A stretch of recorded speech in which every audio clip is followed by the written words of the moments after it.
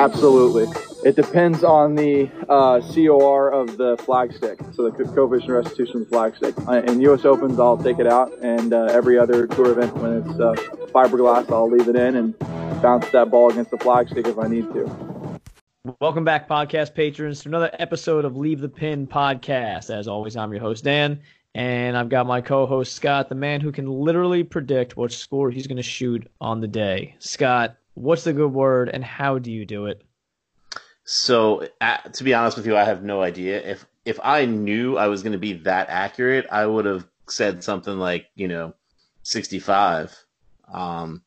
Just walk into the pro shop and say, what's the course record? And then just say that's the score I'm going to shoot. And then if it happens, I'm just, a wizard.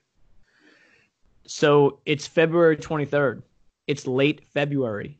It was 54 degrees today. I texted Scott last night. I said, we playing golf tomorrow? Thinking nothing of it. My plan was to maybe go to the range. That's about it.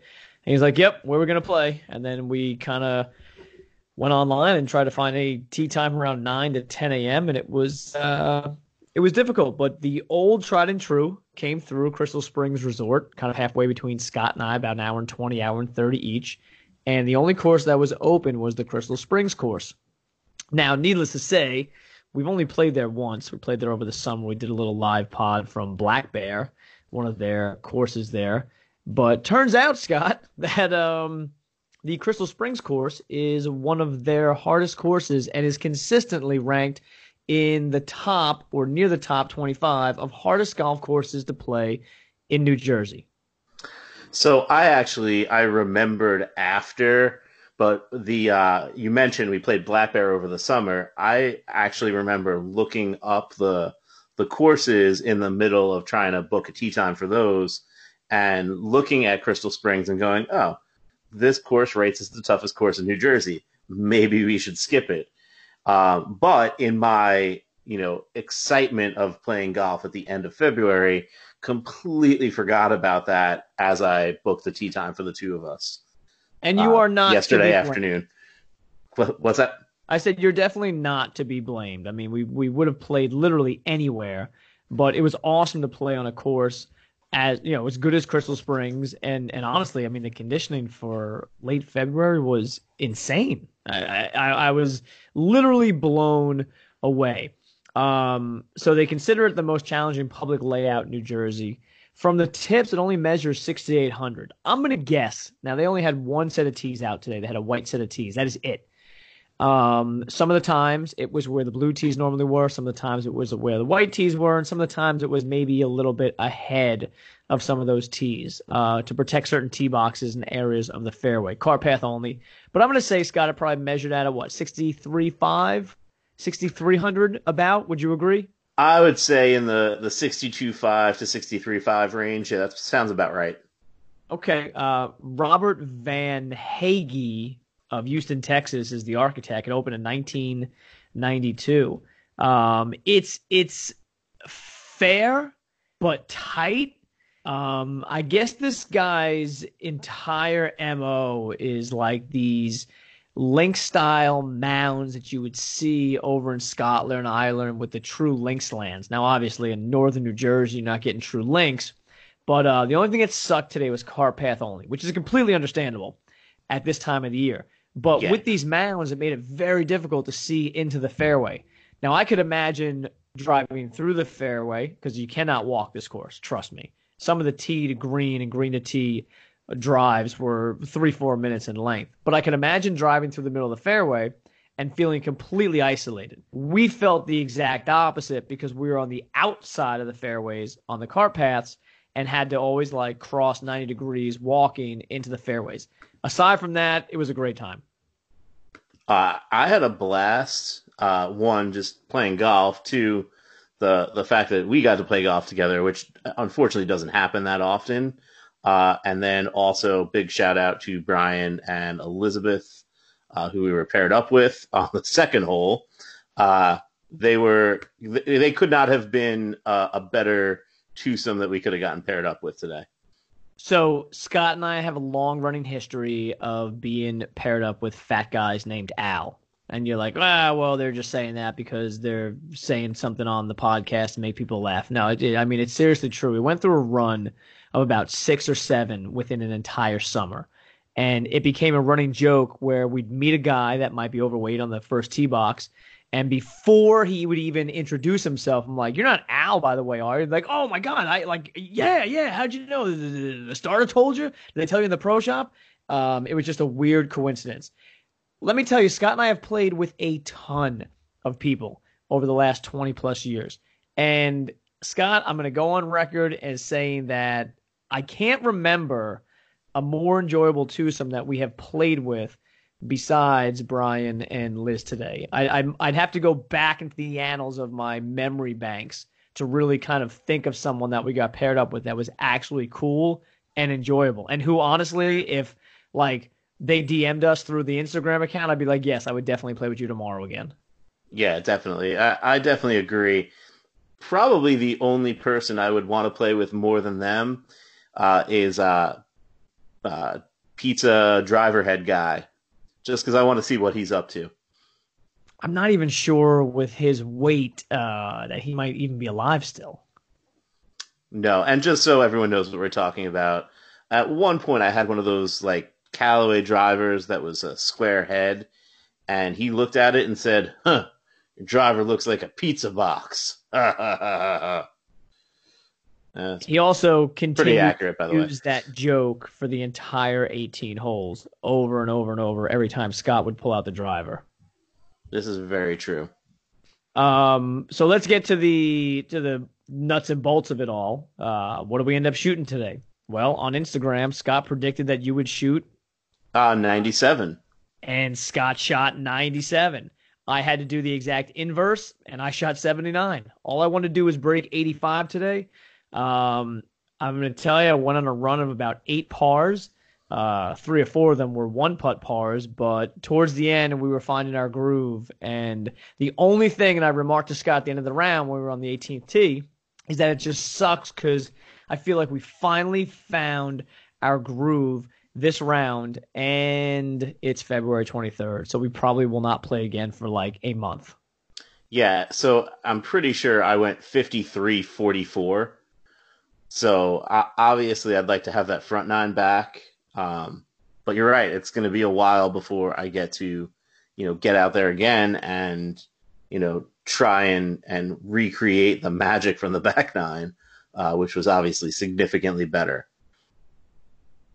It was definitely a tale of two halves for Scott. And honestly, I mean, for both of us, warming up on the front was difficult. I mean, I doubled the first hole, he tripled the first hole. I mean, it was difficult goings. But again, we teed off and it was about 33 degrees. And what was crazy is as it got warmer, the distance just came back. I mean, it was insane. At one point, I'd hit a 6-iron 145. I took a little bit off of it, but changed that over to, I think on the 17th hole, I had 166 or 167 in, hit the same exact club pin high to about 12 feet. Yep. So it was nuts. We were freezing in the beginning. We were warm at the end, but gosh, it's February 23rd and we're out playing a full 18 holes of golf. Cannot complain. No, I'll take it any day of the week. And also, let's give a quick shout out to Tyler, the director of golf there, who's going to be taking over their social media accounts and doing a lot more with social media. So if you're in the northern New Jersey area and you want to play some challenging courses or actually just some great condition courses, Crystal Springs has a ton. They have Ballyowen, Black Bear, Crystal Springs Resort, Cascade. There's probably one that I'm missing. There's also an awesome putting course, which I took some money off of Scott from back in the summer. Do you remember the other course there, or is that it? So there's 6. It's Ballyowen, Black Bear, Cascades, Crystal Springs, Wild Turkey, and then Minerals, which is I think that's their family course. So I'm pretty sure that one's nope, that's a 9-hole. 9-hole 2305.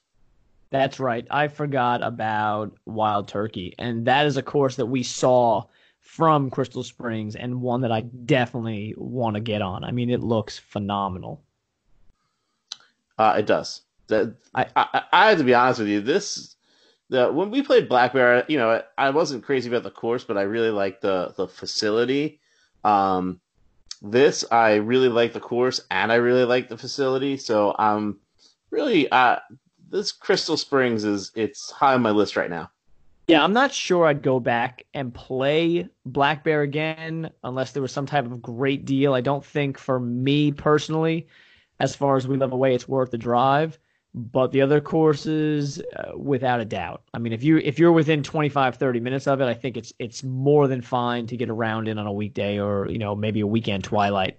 I don't necessarily think I'd pay the $75 or so on a weekend morning. However, the other ones are fantastic. And then, least I forget, let me give a big shout out to Spargo Golf, who literally just messaged me and say, hey, how'd the clubs work today? Now, John just got married, okay, and he's messaging me about how my clubs were today after my round. So, John, how were they? I shot a 79 on the hardest public course in New Jersey on February 23rd. Like, enough said. If you need to get fitted, go to Spargo Golf. Go to Cranston, Rhode Island. Take a drive up there. Make it an overnight. Have yourself a mini golfer's vacation and go see John and just get it done. It's as simple as that. He just got married because I'm pretty sure yesterday on his Instagram he was regripping clubs. So the man works tirelessly to get people better at the game, and he is literally a true icon in the club fitting industry. Scott, the WGC just ended, and while we were so happy about playing golf today, we came home and the happiness just kept increasing because the patron saint of Leave the Pin, Bryson, was in the lead. And then the moron decided to three-putt his second to last hole, the penultimate hole, and it led some people's Captain America, Patrick Reed, to walk away with a one-stroke victory, even after slicing one into the woods on 18. A lot of controversy there, Scotto. A lot of people not wanting Patrick Reed to win. You know what was hilarious, too? I think even the Mexicans didn't want him to win down there in Mexico. There were so many car alarms and horns going off when he was on the 18th tee box. There's no way that could have been a coincidence. Yeah, I saw that. I think you're right. I think they're just trying to mess with Patrick Reed. The one good thing is, now Patrick Reed can, maybe take next week off, go spend some time at the beach, build some sandcastles, do Patrick Reed things. I don't even know what to say. Yeah, you're right. I mean, it's like I'm trying to think of another athlete. Michael Jordan. Okay. Michael Jordan was a guy where if you told him that he couldn't do it, he would go out of his way to prove you wrong. Even if it was something as stupid as like back in the day, people in the beginning would say, hey, Michael, you're not a great defender. All you do is score. And then Michael Jordan became like a 9-time first-team all-defensive NBA player. Patrick Reed's literally the same thing. It's like, hey, Patrick, you cheat. Okay, watch me win without cheating. Suck on that. Hey, Patrick, you're a jerk. Okay, so what? Well, I don't like you winning. Okay, cool. Let me go out and win again, to shove it down your throat. The dude is, a phenomenal player. I don't think he's ever going to reach top 5 players in the world, as he once said a few years ago, but give the guy credit. He goes out and just absolutely kills it.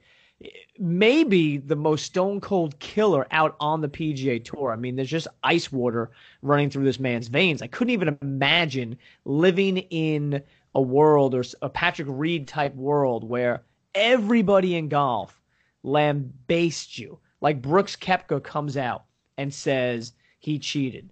Who's the dude that? Why am I drawing a blank? That was just on the No Laying Up podcast. Peter Kostis comes out and says, I've seen him do it 4 or 5 times. It's like the entire world's against this guy, and he could care less. As far as an athlete goes, that's the mindset you want. Morally, it's a big can of worms to open up. Yeah, totally agree.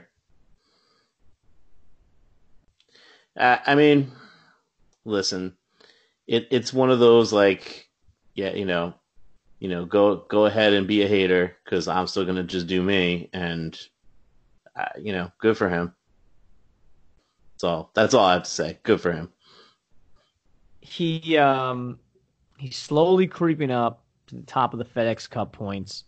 As much as Bryson gave this away today with that 3-putt, I mean, Patrick Reed really did win it. That birdie putt on 17 was enormous.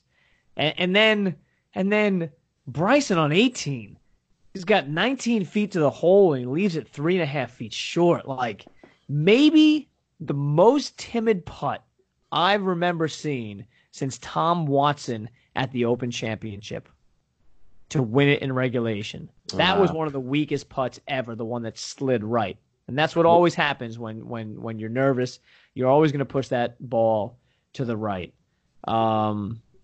It was tough. It was tough watching him. And I love Bryson for all of his quirks and for as much of a lunatic as he is. And I really am starting to believe that he's just nuts. I think he's fascinating as a player. I love watching him. I think he brings fans in, and I hate using the term, but kind of moves the needle a little bit. And again, so does Patrick Reed. Maybe not for the right reasons, but he definitely does it. That would have been a phenomenal playoff. Like the Webb Simpson Tony Finau playoff at Waste Management, that was great. But they're like both likable guys.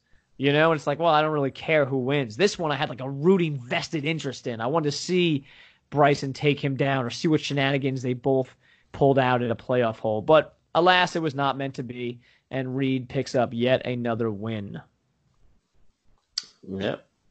Go ahead. You saw our boy John Rahm, towering volcanic inferno that is John Rahm. That's a new course record there, 61, 9 birdies and a hole-in-one yesterday. It's insane. So between Rahm and McIlroy, they're like just top 10 machines. I mean, Rory's been a top 5 machine all year, and it's kind of crazy. I mean, I just feel like those two guys go out there and they're just, sign them up for being in the top 10. I read a stat that Rory has been in the top 50 in the world for 500 weeks. Yeah, that's not surprising. That in and of itself is insane. I mean, that's starting when you're like 19 years old. Like, think about 19, we were sophomores in college. And this dude has cracked the top 50 in the world and has consistently stayed there for the better part of a decade. It blows my mind with how consistent he is that he doesn't have more than the 4 majors and the 1 Players Championship. Yeah, so yes. And that ultimately, I don't know that that's an indictment of him or it is a result of how good everybody else is. It could go either way. I tend to agree with the fact that the fields are so deep and, anybody can win any given Sunday now. It's like, when Tiger was often winning in the early 2000s and even up to 9, 10, you had this mindset where, okay, Tiger's playing, after 36 holes, he's 3, 4 off the lead, Tiger's going to win. Nowadays, the WGC Mexico was a perfect example. You had Rory leading, you had Rahm leading, you had JT leading. Then you have Bryson leading with 3 holes left, and Reed wins it. I mean, there's just so many good players. The depth is so far down the talent pool that there's guys on the Korn Ferry Tour right now that, given the opportunity and thrown into the cauldron that is the PGA Tour, could go out and win. Look who won the opposite field event this week in Puerto Rico, Hovland. You know, Right. the next Pontevedra star, or at least they want him to be, he goes off and wins that by a stroke. I mean, you look at the people that couldn't even get into the WGC field that were playing in Puerto Rico, and it literally reads, like a who's who of a good PGA Tour event. Yeah, that's true. I mean, you have Hovland, I mean, this is just the top three. Hovland, Josh Teeter, Kyle Stanley, Emiliano Grillo, uh, you know, Johnny Vegas is in there. So, Those are all guys where if you went to a normal PGA Tour event and you got the pairing sheet and you looked up and you're like, oh, hey, this is a pretty decent field, and every single one of those guys couldn't even qualify for the nope. WGC event. Well, I mean, the name that jumped out at me was the Barn Rat because I feel like he's been in the WGCs pretty consistently for the last few years, uh, and I guess he must have fallen out of that. But he shows up in Puerto Rico and comes in 27th, so pretty good for him. Yeah, and I'm just even I'm looking at guys that missed the cut. You got guys like Alex Noren, Robert Garrigus back from his weed violation. Some old heads, former U.S. Open leaders, Ricky Barnes, major champions, Chad Campbell, Zach Blair missed the cut. You're talking about a who's who of former PGA Tour greats and newer guys that have been playing well. Like I mentioned, Zach Blair misses the cut. Chesson Hadley misses the cut. Bryson Nimmer, all guys that have been playing really well. Of course, Smiley Coffin I was missed the going to cut. say, But, Smiley also. at least he got in, I guess. You know what? It's Smiley. So, good, he's he's a former PGA Tour champion. Yeah. Yeah. Let me complain a little bit about the PGA Tour and some things, if you don't mind, Scott. Go for We've it. got an individual from South Korea, Tae Hee Lee, who finished in absolute dead last at the WGC Mexico. We've got Michael Lorenzo Vera from France. We've got Scott Hend from Australia. We have Marcus Kinhult playing. We have Lucas Herbert. We've got Victor Perez. We've mentioned before Jason Kokrak, Corey Connors, Zach Murray, all people that probably should not be in the WGC Mexico event, especially when guys like Lando Calrissian don't get in.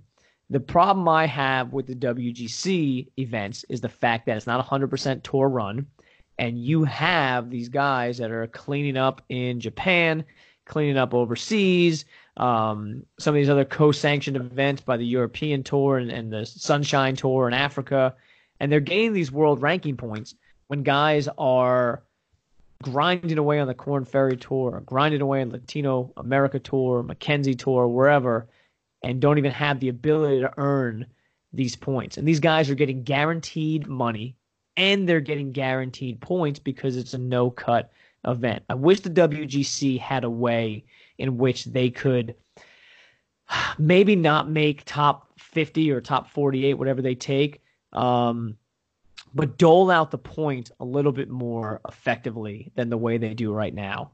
Does that bother you at all that guys that literally have done nothing this year are getting in? Yes. Lanto did get in though. He finished 29th.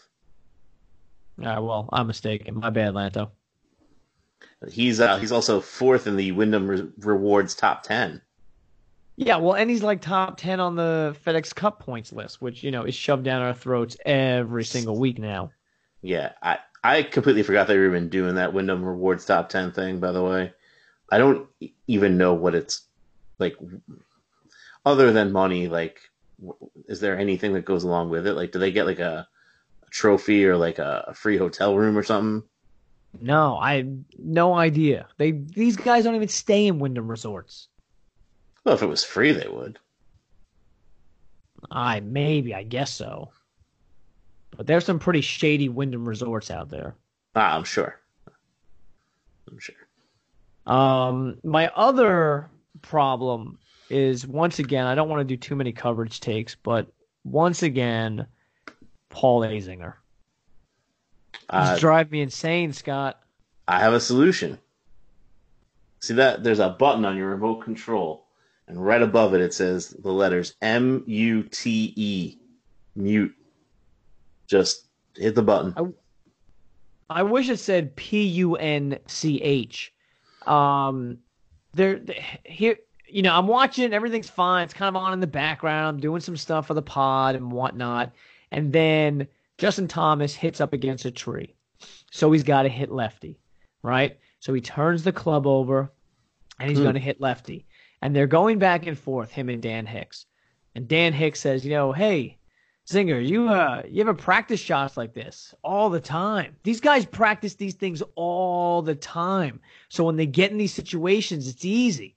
All the time they practice this stuff. All right, look. These dudes pound balls 3-4 hours a day. I get it. Okay, I understand. They're better than us. They put in more time than us. That's fine. Okay, JT is not going to the end of the range and hitting a bucket of balls lefty with a club upside down. Okay, it's not happening. They're exceptional athletes. They have phenomenal hand-eye coordination, so they're able to do this stuff.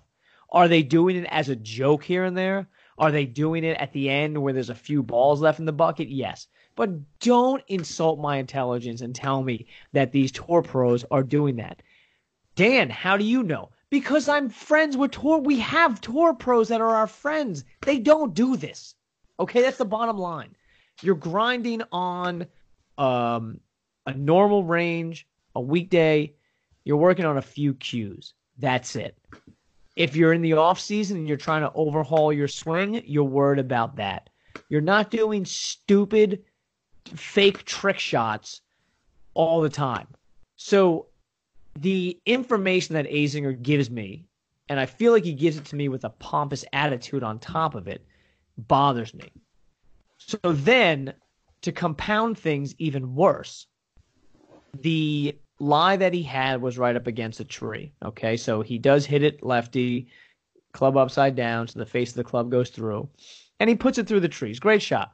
Now, the hole where he was, the way the hole was contoured, was sloping from right to left.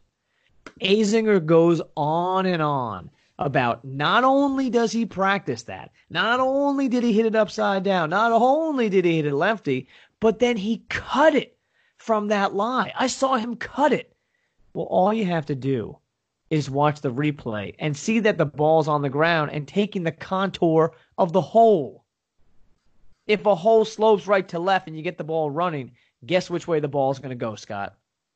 Oh, right to left? Right to left. No, he did not cut the ball, holding it upside down, swinging lefty, Paul Azinger.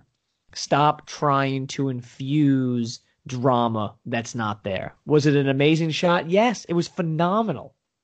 I mean, I couldn't do it probably out of 50 balls, maybe 1 out of 100. But to go above and beyond and say that, he's doing all these things with it and he practices it all the time, it's just insulting to the real golf fans out there. But you know what? What Peter Kostis told us on the No Laying Up podcast is that they don't care about their product. The only thing that they care about is getting ads in.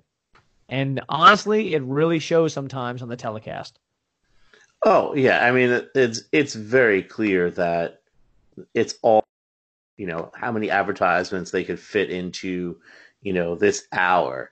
And, whatever is going to keep people on, have their eyes on those advertisements, that's what they're going to do. So, you have Paul Azinger hyping up the drama for that shot. And in all honesty, it's dramatic enough. Like, you don't really need to hype that up. There's a guy who's going to hit the ball lefty. Sure, will Justin Thomas maybe, like, in a practice round, just goof around, throw a ball down and hit one lefty? Yeah, maybe. But it's not like he's grinding it out and, like, making sure that he can do that. I took lessons like 10 years ago, and hitting left-handed shots with right-handed clubs. The last day of lessons, the guy was doing lessons like, "Hey, you want to learn how to hit a left-handed shot with your right-handed clubs?" And I was like, "Sure." And he showed me. I hit one, and I was like, "All right, cool. Let's go hit shots out of the bunker." And we did that for the next half hour, because that's a real scenario that actually is going to happen as opposed to a trick shot. Exactly. So I mean, whatever. That bugged me, but it is what it is. And then, one of the things too, we talked about a few pods back, how if you were playing a course and it was lined with spectators, what would you end up shooting? And we agreed it'd probably be 2 to 3 strokes better. Well, on the 13th or 14th hole, I believe, it definitely was for Rory today. He got a drop from the gallery. He got a drop from the shot tracer stand there, the crane that holds the shot tracer technology up. This shot was flying through the green. I mean, it probably would have ran 100 feet, 200 feet past the green. But of course, it hits into the shot tracer, and then he gets a drop. It's a good lie. He gets up and down.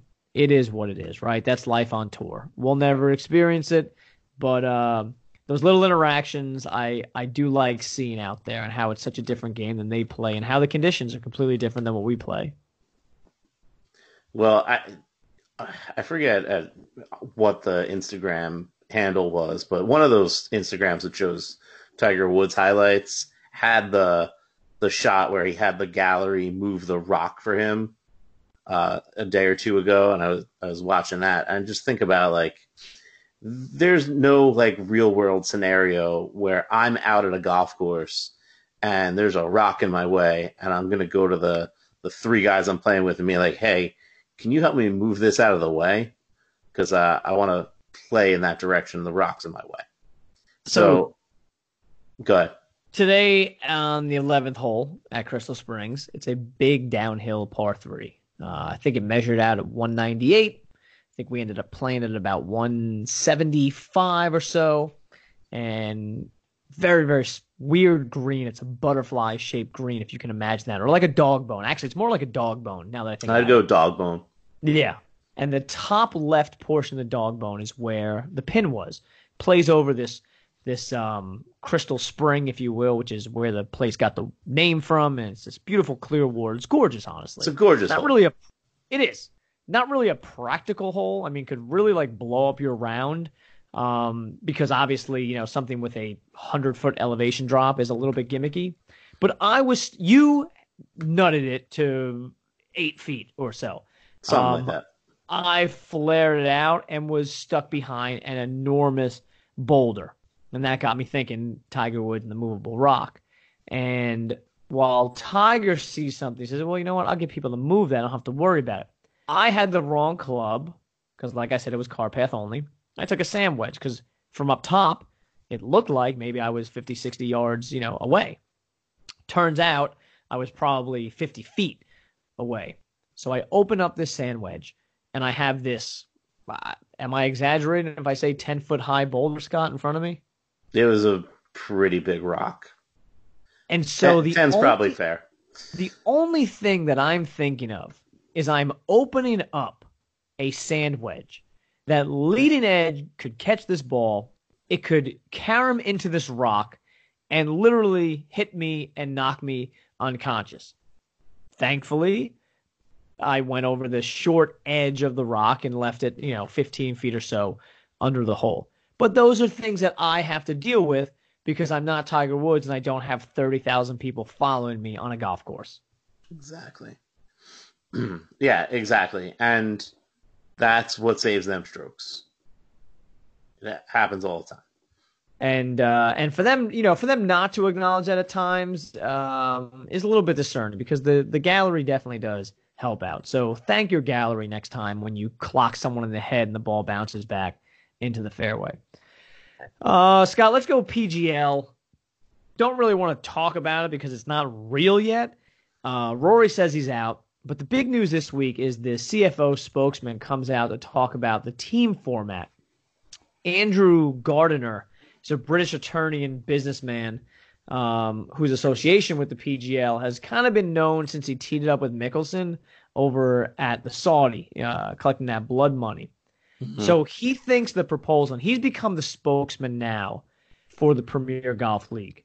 He thinks the proposal, which he is stating an 18-event schedule, and that includes the majors, and they're 54-hole tournaments with shotgun starts the first 2 rounds. 10 of them are going to be in the U.S., so that brings 4 overseas and the 4 majors. They're going to swing throughout Europe, Asia, Australia, and then obviously one stop in the Middle East. He thinks as early as 2022. But here was the most interesting part. We brought up the team format a while back, and not many people were reporting on that. But he says there's going to be teams of 4 players, and they'd simultaneously compete for an individual and a team prize every tournament, with the captain of each team, who you'd have to assume would be like Tiger, Phil, Rory, DJ, guys like that. The captain, before each round, decides which 2 players' scores will count for the team. So you could have a team of Leave the Pin. You, me, Tyler the Creator, and Derek, right? And let's say Dan, D. Lou was the captain. And he would say, well, Derek and Dan's score are going to count today. And we go out and shoot 85s, and you and Tyler shoot 72s. Well, you've got to count the 285s. So that brings a little bit of intrigue into it, that you're making this a team event now, and he thinks that people are going to start rooting for these actual teams. Do you think people are going to root for these teams, Scott? No. I don't think they're going to attract anyone who's reasonably recognizable, with the exception of Phil Mickelson, who seems to be all on board with it because he probably has some money invested in it, or they've just paid him a ton of money to be on board.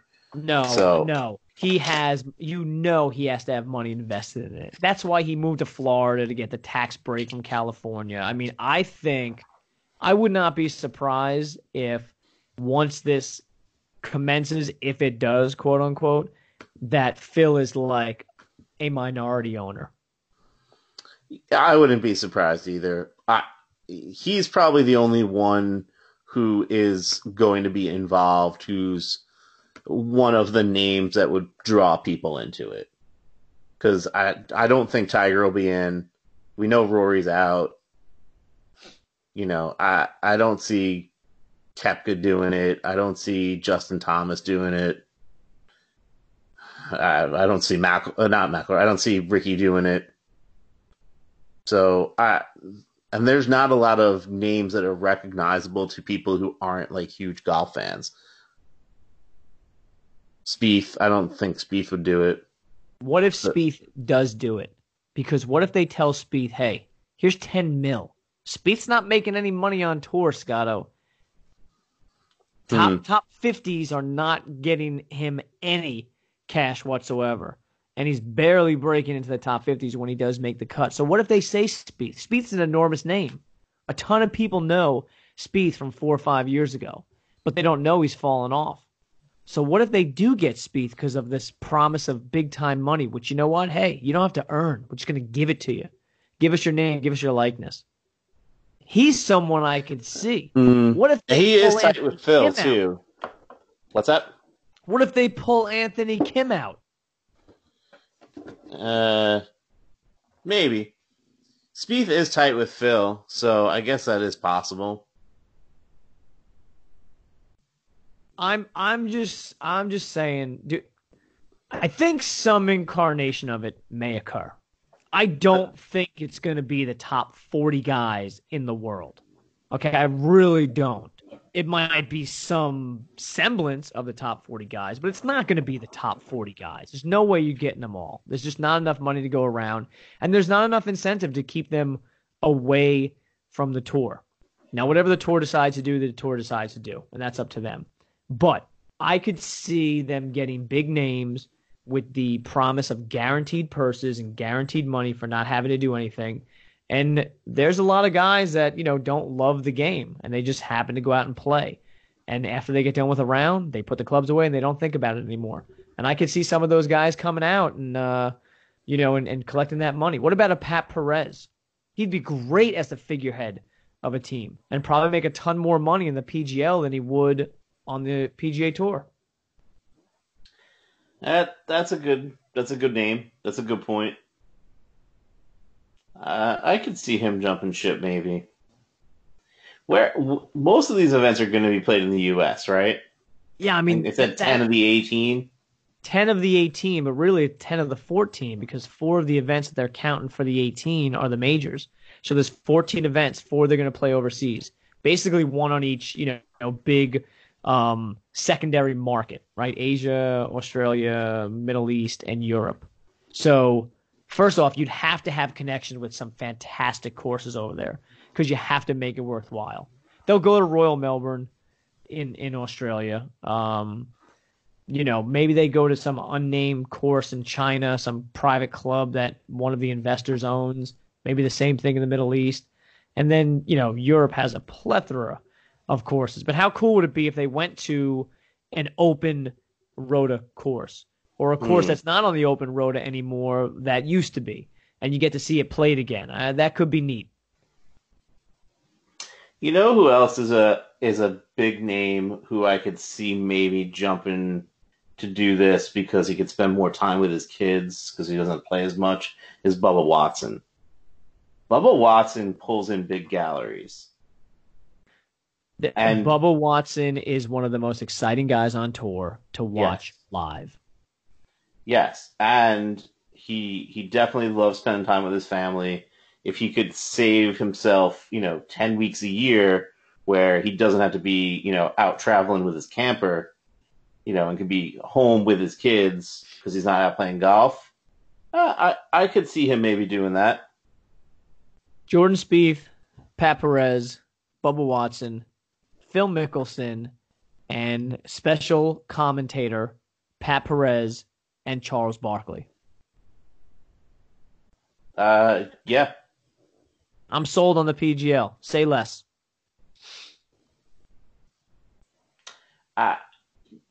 Again, I don't know that that's enough to carry a whole golf league, but it's enough to get started. It's a really decent start. If you're gonna have, let's say, 4 teams and those are gonna be your anchors, I think that's a decent start. There you go. Hey, we just solved all the world's problems in 43 minutes.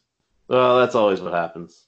There we go. Did you have some Instagram questions you wanted to get to? Yeah, you know what? I said we get to them, but let's give the people what they want. I mean, you want to go to? We don't have time to go through all of them.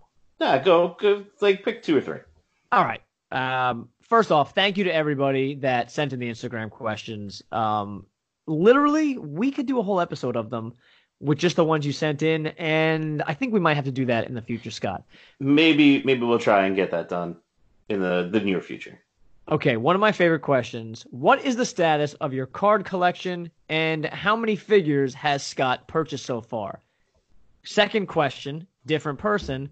How far has Scott gone down in the eBay wormhole? Scott, let the people know. So all I have purchased were the $12 worth of the Pro Set 1991 PGA Tour set. I will be playing around with that a little bit more. I pulled out some cards and popped them up on Instagram. There's some funny ones in there. I'm just trying to figure out how I want to package some of the things that I'm going to put on there about them. But I've actually stayed away from buying too many of the cards because I know myself when it comes to sports cards. That is an addiction that I broke, and I don't want to start, going down that road again where now I'm going to be hanging around baseball card shows, picking up wax packs and trying to chase rookie cards and stuff like that. As far as the action figures, I have, other than my usual Funko Pops, I've purchased the Arnold Palmer starting lineup, the Sam Steed starting lineup, and I'm seriously considering at least one of those one of those Tiger Woods ones. But I can't pull the trigger on them yet. They're a little crazy in terms of the price. So I actually picked up the Arnold Palmer starting lineup one. I got it at a great deal, actually $3 less than you got it for. Mm-hmm. And I one-upped you a year. I went with the 1992 PGA Tour Pro Set. I bought a unopened box of it for $12, shipping including. I've opened about 6 packs or so. Put some of those on Instagram. Have had people reply to me. My phone is on the other side of the desk. I'm not going to open it. But have people reply and asked if I have certain cards and told me what cards they have doubles and triplicates of in case I wanted to trade. If you are at home right now and you are thinking about getting into golf card collection and you need a card, I will just give it to you. Yeah, we don't have to trade. It's yours. I'll throw some Leave the Pin stickers in as well. It is my gift to you, podcast patrons. Yeah, I mean, these are not like anything that I'm, going to be tied to too much. I do like opening the packs, and I love seeing the outfits. I love seeing the hair. I love reading the stats of a guy that made $4,000 on tour. I'm looking at one, Larry Lauretti, who... Larry Lauretti. Oh, I know. I know these people. Okay. Oh, I don't. But gotcha. Larry Lauretti has the sickest red original TaylorMade hat, a big stogie in his mouth. I was going to say, he's got to be smoking. He's from Mahopac, New York. Is that how you say it, Scott? Mahopac. Mahopac. Is that near you? It's not near me, but part of my school district is Mahopac. The Mahopac school district. The Mahopac town of Mahopac is part of my school district. Okay, well, Larry Lauretti is from there. He was born July 11th, 1939. I'm not sure if Larry Lauretti's still with us, but he did not play on the PGA Tour at all. But he made $539,461 on the Senior Tour up to 1992, and in 1991 he made $371,097 to finish 15th on the Senior Tour, known then as the Senior Tour, not the Champions Tour. Yes. So Larry Lauretti has a U.S. Senior Open win in 1992. Are you kidding me? No. So he's sandwiched in between 2 Jack Nicklaus wins. This Larry Lauretti card that I'm holding, I'm looking at, with his white TaylorMade hat, cigar in his mouth, pink, green, black, white shirt with pink pants, is from the year that he won the U.S. Senior Open. This man is a USGA champion. Yes. You think he is on the wall in New Jersey. You know what? You think that's cool. You think Larry Lauretti is the man. You're not the man, Scott, unless the last line on your golf card is plays golf with a cigar in his mouth. Exactly. All right, you know where he won the U.S. Senior Open at Saucon Valley. Really? Yep. This man has so many connections to you and I, except for the fact that he plays golf with a cigar in his mouth. Mm-hmm. That's what is on his trading card, Scott. The last line of his stats is plays golf with a cigar in his mouth. Exactly. Good Lord, do I miss the 90s. What else you got? Some of these are just like such long ones. We already answered the where'd you guys play, who won. Hold on, I gotta open up my phone now on Instagram. I apologize. I'm sure this makes for great radio right now. One of the questions you said was, do you guys use different balls in the winter? Oh yeah. The answer to that. That's from Rob Miller of Two Guys Talking Golf of Gotcha. WRX. Oh, cool. No. Sometimes I do, but most of the time Nope, straight up, Callaway Chrome Soft X or Pro V1X, which is what I So teed up today. yeah, so today I use a TaylorMade Project A, which I have a stash in my golf locker in the basement because when I was a golf coach, we had purchased so many of them. I Mhm. literally still have them 5, 6 years later. So on a round like today, that's the ball that I used. Now, normally in the summer, I'll play the Callaway Chrome Soft X, the Truvist, the USA version, or any version of it, but I just happen to have a dozen of those, or Pro V1X. Those are the two that I'll play when I'm playing. I hate to say real golf, but as well as we played today was not real golf. Um, when you hit a green for the first 30 minutes of the round and there's literally permafrost underneath it and the ball bounces up in the air, that's not really real golf. So I'll use not so much a lower compression ball or something that doesn't spin as much, but just something that's not as valuable, something that's not worth as much, that costs as much as the Chrome Soft or the Pro V1. But normal rounds, Pro V1X for me and the Callaway Chrome Soft. Yeah, same here. Yeah, and there you go. All right, my man. Bang, bang. I think we're good, right? Sounds good to me. Awesome. Hey, so real quick, again, if you're still listening to this at this time in the pod, big shout out to Liz and Brian today for making a great round even more enjoyable, and people either get busy golfing or get busy dying. See you soon.